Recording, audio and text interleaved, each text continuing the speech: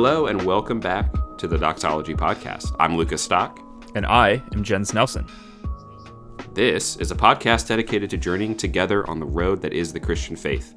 Join us as we discuss and investigate theology and the Christian life, striving for unity amongst our diversity as members of Christ's church.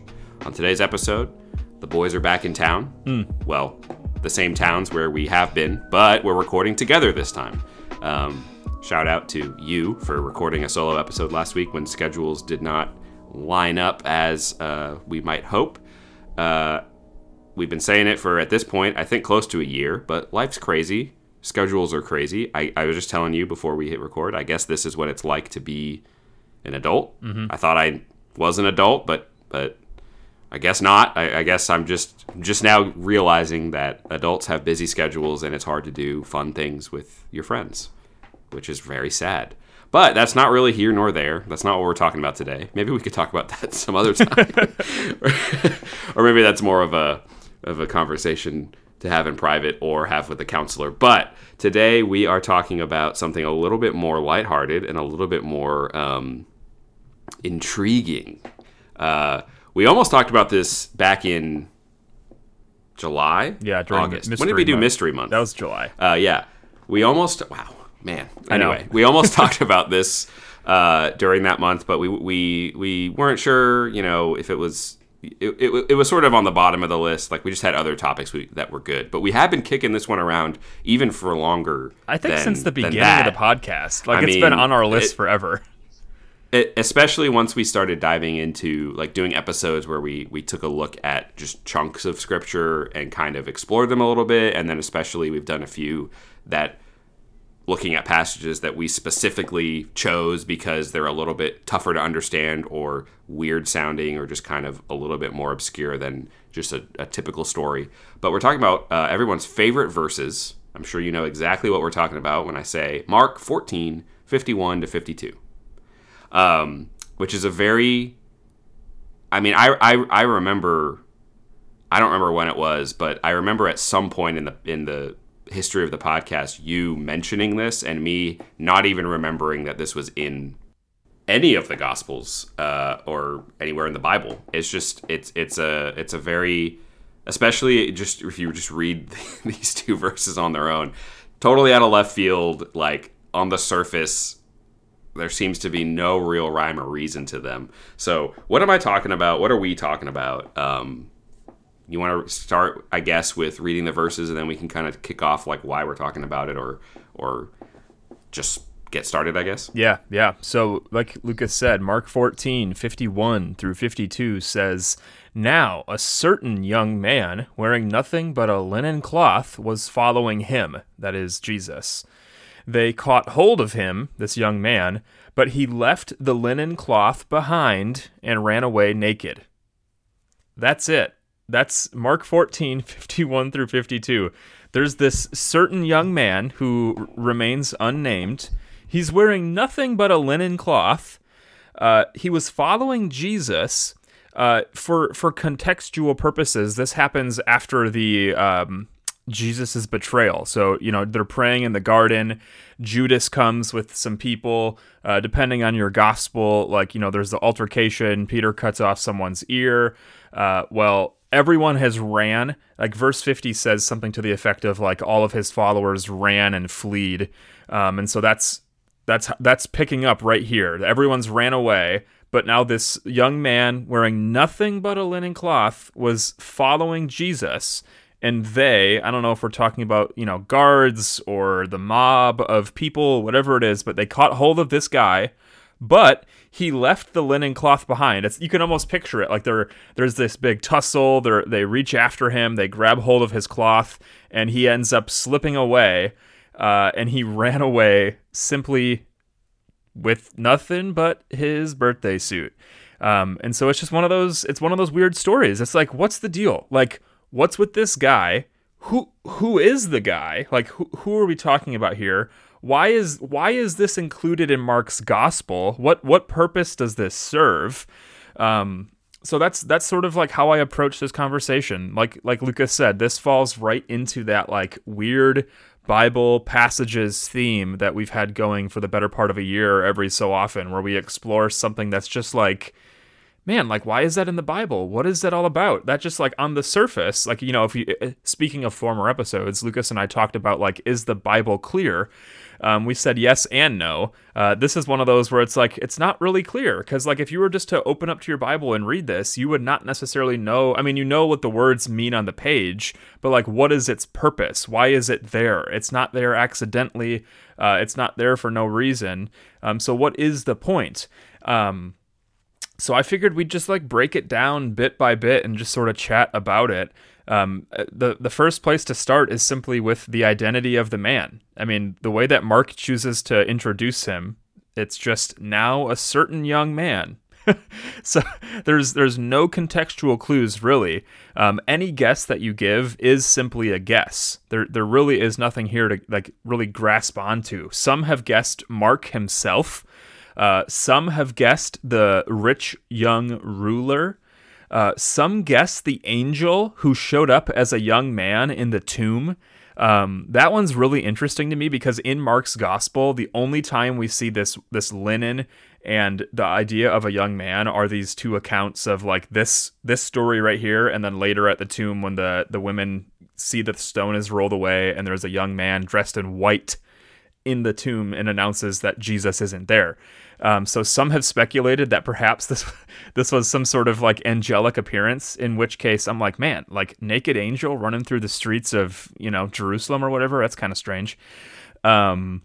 Some have said Joseph of Arimathea, because he wrapped Jesus in a linen garment. And so maybe there's some sort of, like, symbolic connection. Again, these are all guesses. Each one is speculation. They're just trying to pick at little bits of what we maybe want to call contextual clues, but nothing is really all that certain. Really not that certain. And I think by the time we get to the end, I'll give you, like, my opinion on what I think it is, but I'm curious. What do you have to say about the identity of this person? Anything to add? Yeah. I think it is interesting to think, like, the fact that he's not named, and not only that, but there's not really any effort given to, like, give you an introduction into it. It's just, there was a certain young man, and he just kind of goes into what he has to say about him. Like, not only is this little story, or this little, account of this guy's actions very small, but even within that, any kind of introduction into the story is really into the wider story. You know, you've got the disciples, you've got Judas, you've got the Roman soldiers, the Pharisees. Like, you've got all these people that you've seen throughout Mark's gospel or in the immediate, chapter or two before. Like, there's no, it's just a very abrupt introduction of a certain young man, a very abrupt and a very anonymous introduction of this character, which to me kind of makes me think that this is somebody who the original audience that Mark was writing down his gospel for probably knew, and this would apparently be enough to jog their memory. Like, if you can imagine, instead of writing, if Mark was talking to, whoever his audience was, he would get to this part, and then he would kind of, like, he knows that they know what he's talking about, so he might throw in there. Now, there was a certain young man there as well, and he was following him. He was wearing just a linen, and there's some, like, I think also of how John refers to, or let me put on my Bible scholar brain, like, in the fourth gospel, we hear a lot about the beloved disciple, and traditionally that is associated with, John the Evangelist, who may or may not have written the fourth gospel, whatever. Point being, like, there's kind of this, like, for us, if we have no external kind of evidence, if we're just reading through John, we've never read it before, we've never read the Bible, we don't know what the beloved disciple is, right? Like, there's nowhere in the book of John in the beginning where it's like John, the beloved disciple, and then the rest of the book he's referred to that way. And it's not like here it's like, Mark or James, a young man, and then later in the book it says a certain young man, right? So it seems like there's some kind of communal connection. And that I think also might explain why this is in here at all. Like, there's like, I forget, I was just, man, what was I reading? I don't know, but there's like a couple of times I think I might be thinking of Luke's gospel, but that might not be right. But where it'll be like, oh, there was Simon the Cyrene, who the like bystander who was kind of like conscripted to help Jesus carry his cross when he couldn't do it anymore. Like, Simon the Cyrene, the father of Rufus, was in the crowd and the soldiers grabbed him. It's like the fact that it says the father of Rufus, who, you know, from our perspective, well, I don't know who Rufus is, and even if I did, I don't know why he matters. Like, the audience must have known Rufus, right? Like, maybe Rufus was part of the community that gospel was written to. Maybe Rufus was known by that, you know, maybe he had come with Luke or whoever. And, the point is, there seems to be some kind of personal connection that would explain why something that doesn't directly, this piece of information doesn't directly have anything to do with Jesus's betrayal and, you know, being brought before the high priest and stuff. Like, objectively speaking, to tell the story, you don't need to know this information. But it was put in there, obviously on purpose, and it was kept in there, obviously on purpose, which is why we have it. So I think, like, the fact that it's just a certain young man, he's not named, there's no context, there's no build-up, I don't have a guess as to a person so much as just whoever it was, I would imagine was probably someone who the audience, like the first people who received Mark's gospel knew and had some kind of intimate familiarity with. Yeah, I almost... Or else it really makes no sense. No, I agree. And that a lot of people pointed that out as I was reading. A lot of people were really driving home what you were saying. And I even feel like it's like a slight bit of humor. It's almost like Mark doesn't want to name the person, but is like, everyone knows who it is, because like, now a certain young man, you know, who I'm not going to name, but you all know who it was, because like it's an embarrassment, like, especially in this culture, to have, well, on the one hand, this is somebody who's following Jesus, which could mean just right there in that moment, or some sort of disciple, somebody who's been following him. And think of all the dramatic events that have just transpired, and this guy is about to be seized, and he bolts, he runs, and in running loses his garment such that he's simply naked. He's running away, completely revealed. I don't know, like it is a weird. The more that I read about this, the more that I'm like, man, maybe there is something kind of like deep and under the surface. This isn't just like inserted in there, you know, randomly, or even just for comedic effect. Like, there's something about, even as we'll come to see, like what the linen might represent, what the nakedness of the man running away might represent. Like, it's really telling, I think. And so maybe it's a good time to transition to talking about that linen cloth. I'm gonna butcher the Greek or whatever, but syndon. That's the word that's used to reference this linen cloth. And the reference that I found, it says, especially that which was fine and costly, in which the bodies of the dead were wrapped. So most often, especially in the Gospels, this word, syndon, there's Matthew 27:59, Mark 15:46, Luke 23:53. And if you're like, man, those all seem like really close to the end of each of those Gospels you just mentioned, well, you're right. It's the burial cloth that Jesus is wrapped in. It's like the shroud over his body. That's the same word that is used here.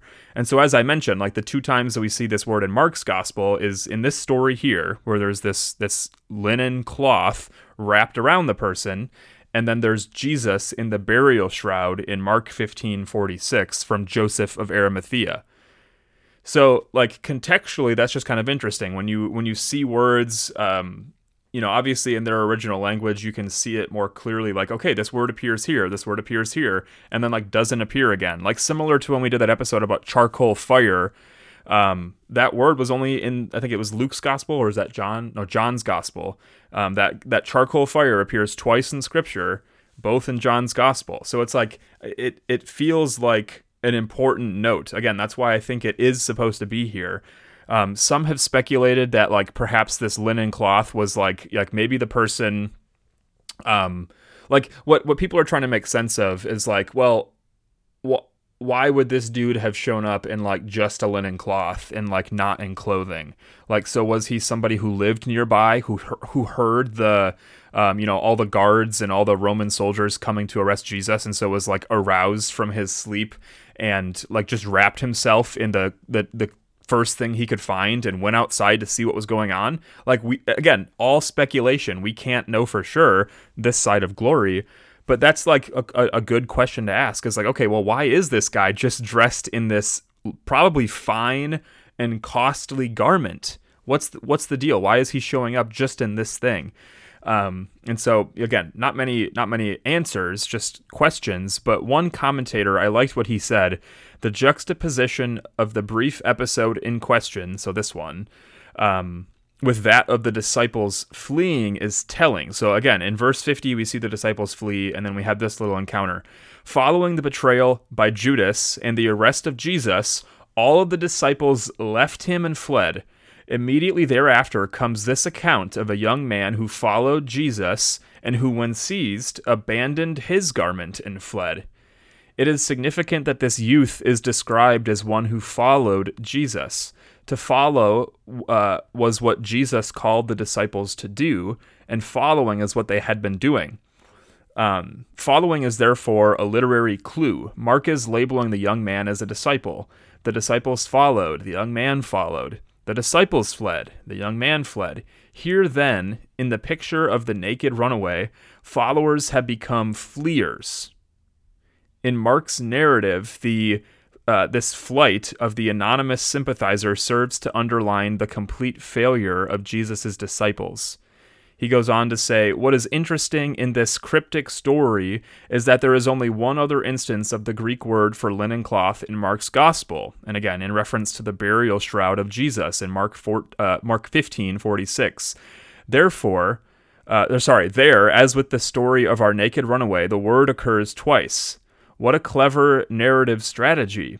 In utterly discreditable circumstances, the disciple is stripped of the linen cloth he wore, and following an equally degrading crucifixion, a linen cloth becomes Jesus' burial shroud. The former garment, which represents shame, buries Jesus in death. In other words, Jesus gets the garment of shame from the young man. That, of course, is not to assert that it is the one and the same linen cloth. Rather, Mark uses the cloth as a literary device. The purpose of this device becomes evident when we read the announcement of Jesus' resurrection in Mark 16:1-8, another quote-unquote coincidence where we find the only other use in all of Mark of the term young man is to describe the angelic reporter dressed in white, Mark 16, verse 5.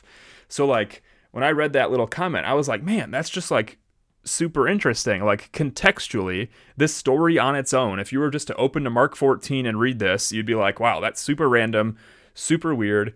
What the heck is it doing there? Who cares about this naked runaway? But then when you compare that, literary, like the literary devices that are being used, this juxtaposition of like cloth and cloth, young man and young man or whatever, like I think it's really telling what Mark is trying to do here. And now I'm curious what you have to say.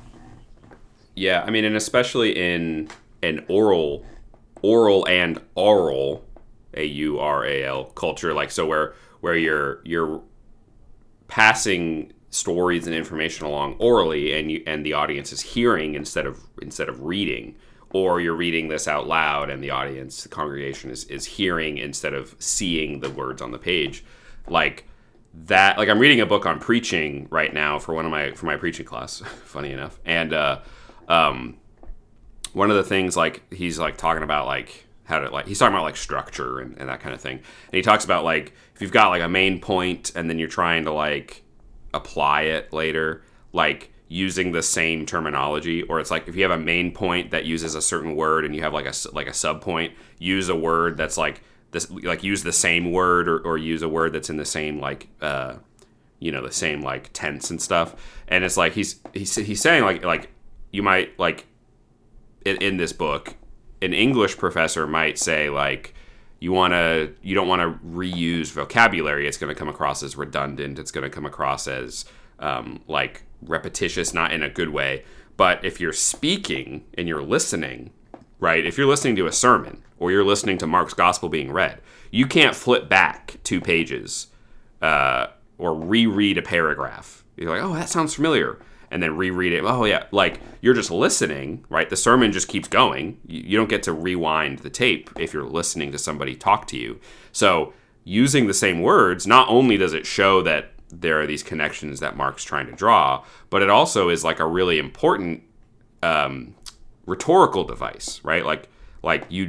That's how you draw attention to things if you're telling somebody a story and you're trying to point some, like, that's like good rhetoric. Because we have to remember that Mark's being written for the purpose of being orally, recording oral tradition as well as being passed on orally, because most people can't read at this point. So I think that's super interesting. Do you remember, like, I don't know if you have it written down, like where, what commentary you got that from? Because that's super interesting. That's really good. Yeah, I can go back and find it. There were a couple of websites I visited. I'm trying to remember which one it was, but there's like this long running list of like varying commentaries that like it just intersperses. There's like Matthew Henry and Gotcha. Genevan and like whatever. So I have to go back and try to find Gotcha, it. yeah. I can I was just curious. Yeah. It's really good, yeah, and it makes me think too, like it kind of gets my head spinning, like totally just off, like on the spot speculation that I have no, I haven't even thought this through, let alone like tried to back it up with any kind of study. But like the ways you can connect like the nakedness and the shroud, like the cloth covering, like it's like he's a follower of Jesus, but then he's coming under this threat and he's fleeing. Like, instead of standing his ground and willing to be seized with Jesus, he's following the disciples' suit of fleeing. And like, it's like the I'm picturing like a pure white cloth, like, which I know is just, that's not necessarily there, but like the cloth is sort of covering his nakedness, right? But it's like his flight from Jesus' side kind of reveals his true self, maybe. Or you could spin it positive. You could look at it positively of like his commitment to Jesus has like he's cast off, like I'm thinking of like ancient baptismal practices where you would take off your clothes, be fully nude, descend into the water, and then when you come out, you're given a new white robe to symbolize the white robe that like the martyrs have in Revelation and stuff like that. And like it's almost like the covering, like the clothing, quote unquote, the cloth that he had before is being, his following Jesus results in that being stripped from him, and his, as a result, he's naked, naked and unashamed, maybe, or baptismal imagery or whatever, which, like I said, is just could be totally off base, but like that, looking at this more carefully, makes something that seems very random, you can at least imagine the significance, even if what I just said is totally off base. Like, you can see how there's more to it than meets the eye for the way we read things. Because when we read things, we're kind of this is going to stand out to us as something that is weird and maybe doesn't belong, right? Because it feels random, it feels odd, it doesn't feel like it connects. But you take a little bit more time to go a little bit more slowly, and you see these connections to other parts of Mark in this case, but you can also slow down and think about, like, well, what's going on? Like, when we see nakedness in Scripture, what does that mean? And it's like, Mark knows that. Like, Mark is somebody who understands Scripture. So it's like, I don't know, I haven't thought about this, but some kind of study of nakedness, it's, might sound silly, but like, I would have to imagine that might reveal some really interesting takeaways from a seemingly random, weirdo, obscure sentence like this, which you just don't really get if you're just reading the way that we normally read anything, and that includes scripture for us, but if you're reading more carefully and canonically, because it's not an isolated sentence in an isolated paragraph in an isolated chapter, it's part of the entire canon of scripture, which is, distinct but unified texts, right? So yeah, super interesting. Yeah. No, I agree. That was good. And while you were chatting, I did find it's actually an article on Dallas Theological Seminary's website from Abraham Kuruvula. I'm not exactly sure on that last name. I apologize, Abraham, but that's where I got that long quote from. But yeah, you're right. I love the way that you were sort of trying to make sense of what's here. And, what I sort of came down to is I was like, man, this person, regardless of everything we've said here, I think a part of this is like a revelation of his sin and his shame, to be clothed, to be then, uncovered, similar to Adam and Eve in the garden. They were naked and they felt shame, and so they hid. In a similar way, this person is revealed, his shame and, in effect, sin is revealed, and so he runs and flees, and then that whole bit about Jesus then taking on that same shroud, not the literal same one, but the same word to almost redeem that, to cover sin, to raise from the dead, to defeat the power of sin and guilt and shame. And maybe some of that is you're extrapolating something a little too much from that isn't there, but I think it still works. I think it is a good lesson to take away at the very least. I mean, if not that, then you're just left with a weird can we run around naked? Is that like what this is telling us? Is that it's okay to I don't. What else do you take from here? Yeah, and that's the thing that kind of that frustrates me with sort of contemporary, like modern, basically post-historical critical method exegesis and hermeneutics, is this idea, and not just like higher critical scholars and non-believing dissection, but conservative preaching and exegesis that approaches the text with the historical grammatical method as the way to interpret text. But then it's like, well, we don't have enough history or grammar to get to the bottom of who this guy is, like in a sort of like final sense. Like, we can make plausible speculations, but like if you read like the way the fathers preach, like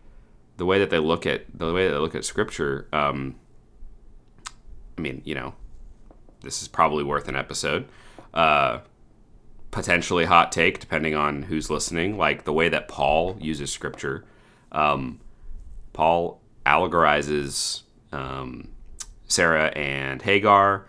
He allegorizes the rock in the desert that followed Israel. And like when you look at the history of, like the fourfold interpretation, where you've got like the literal and then the three different spiritual meanings, you look at, like origin and different ways of interpreting scripture that we've seen throughout church history. If we are limited in understanding God's word to a historical, grammatical, literal in meaning like words, not literal as in like fundamentalists, like everything is exactly one way, but like literary, I'll say, a historical, grammatical, literary interpretation of the words on the page that we have. Like, I guess a question I would have for someone that would be sort of convinced of that approach would be like, what meaning, what edification, what teaching, what exhortation do you draw from this if you can't go further than the words on the page, right? And when I say further than the words on the page, I don't mean into our imaginations, right? But like you just said, maybe we're reading into things to look at this nameless guy who's running away and his cloth and nakedness, and looking at Christ's, vicarious taking of our shame and bringing that into the grave with him, right? Like, my question is just like, who says we can't or shouldn't be reading into, and that's the much bigger conversation on how we approach scripture and stuff. But all that to say is that, to go back to kind of something I already said, is just like, you don't get this. I don't get this. When I just read through, I'm like, what the frick? What's going on with this dude? Like, I don't have a problem with it, it's not like a real challenging thing, because it's so short and small and seemingly insignificant that you can kind of just skip over it. It's certainly easy to skip over it. I'm not saying you should do that with anything, but we don't have all the time and knowledge in the world to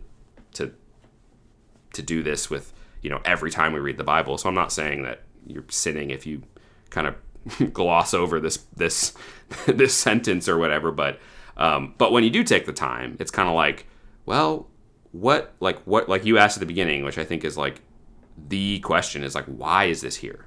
Like, that's the interesting and important question. It's not so much, what kind of cloth was it, or who could it be? Those are interesting and important questions, but not nearly as much as, okay, fine, but Mark put this in here. The Markan community wrote this down and kept it in here through hundreds of years of transmission. Whatever perspective on scripture's like composition you want to take, like, it's in there, right? So why? Yeah. And I think it's hard to come up with an answer that's really compelling if you're a Christian who believes that the Bible is God's word, who believes that it was inspired by the Spirit, that it has been given to the church for our edification and teaching. I think it's really hard to come up with any kind of compelling answer if all you have is, well, this was in the manuscripts and Mark must have written it down because people knew who it was. Right? Like that's an explanation, but it seems like a very shallow explanation for why God would have this stay in his word passed down for millennia to his people, right? Like, I don't know if that makes sense. And I know I'm kind of veering off into some bigger questions that require their own episodes to be able to really flesh out. But I just think it's so interesting how something so like when you start digging around in the Bible, right? And I mean, and also like church history and archaeology and all like when you start really like taking the time, which we have the luxury to do here, which is a great blessing, and you start digging around in things that you just haven't before, right? You just, the smallest little, like, you turn over like the smallest little pebble and it turns out to be like this huge stone of like, oh, I never thought about this. Oh, I had no idea that this word is directly connected with Jesus' burial in Mark's gospel and nothing else. And it's like, I don't really know what that means, but I know that it means something. And it's like, you just start to take the time to do the digging in just a little small way. We've only been talking for a half hour, and it's like all these worlds get opened up with something that I've just breezed over my entire life, you know? And it's just an interesting, it's interesting, but it's also a very like humbling and also exciting and edifying sort of reminder of what it means to study God's word, right? It's not just checking off boxes and learning a language and piecing together some kind of puzzle. Like there's a depth that is surprising even if you've been doing this for a long time, right? Even if you've been walking with the Lord for decades, even if you're in school for years and years talking about this kind of stuff. There's always something new that can surprise you, and you're never going to get to the bottom of it, but you're always going to have something that you can dig into, right? And you might not have the resources or the time or this or that, but like the point is like it's there for us to feast on, right? Yeah. Even something as insane as these two verses that just like are totally out of left field if you're just reading along, Well, let me give you my slightly spicy take. Sorry to not. I mean, this would also probably require a whole episode too, but we won't go there. But like, this is why, speaking as somebody who was a pretty hardcore like 5-pointer for a while, Like this is good evidence as to why, like, don't be so rigidly dogmatic. Like, be open to the possibility that maybe you're wrong or maybe you don't have the full picture, because yeah, we come across these things, you read in a different light, whether it's because someone has explained it in a different way or you've gone to a new culture that has a maybe a possibly a different approach to interpretation or something. All I'm trying to say is, like, I know a lot of people on in the world and on social media that are just far too vocal and far too dogmatic about things that they shouldn't be. Like, just that's all I'm gonna say. We'll leave it at that. But I did want to throw out there before we're done. Even though I think, like Lucas said, the most important question here is the why. Like, why is this included in the passage? I still find it very interesting to think about the who of who this naked young man is.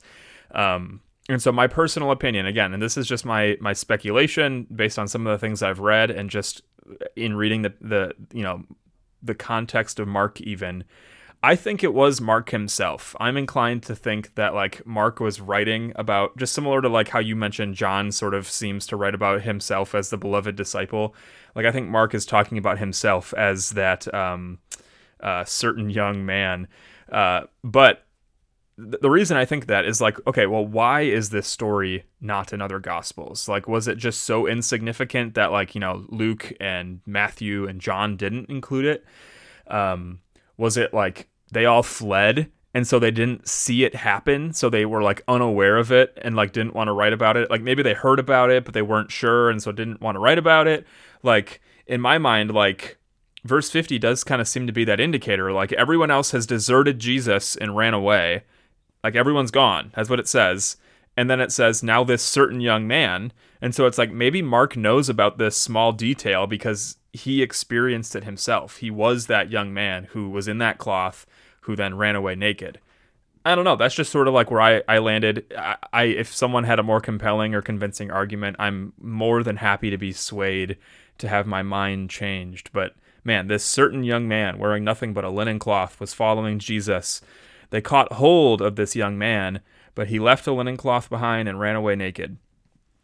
That's all we got. That's all we have to contextually try to understand, like, who this person is. So I don't know if after this conversation, Lucas, if you have a thought or if historically you had an idea before as we wrap up. If not, feel free to just close it out.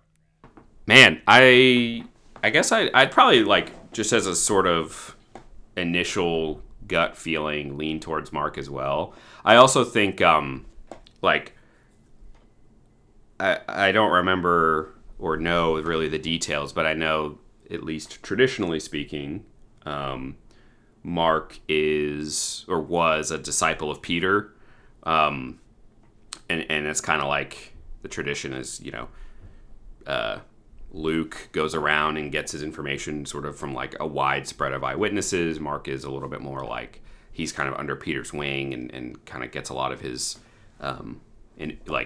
sort of direct information from talking with someone who was there, Peter.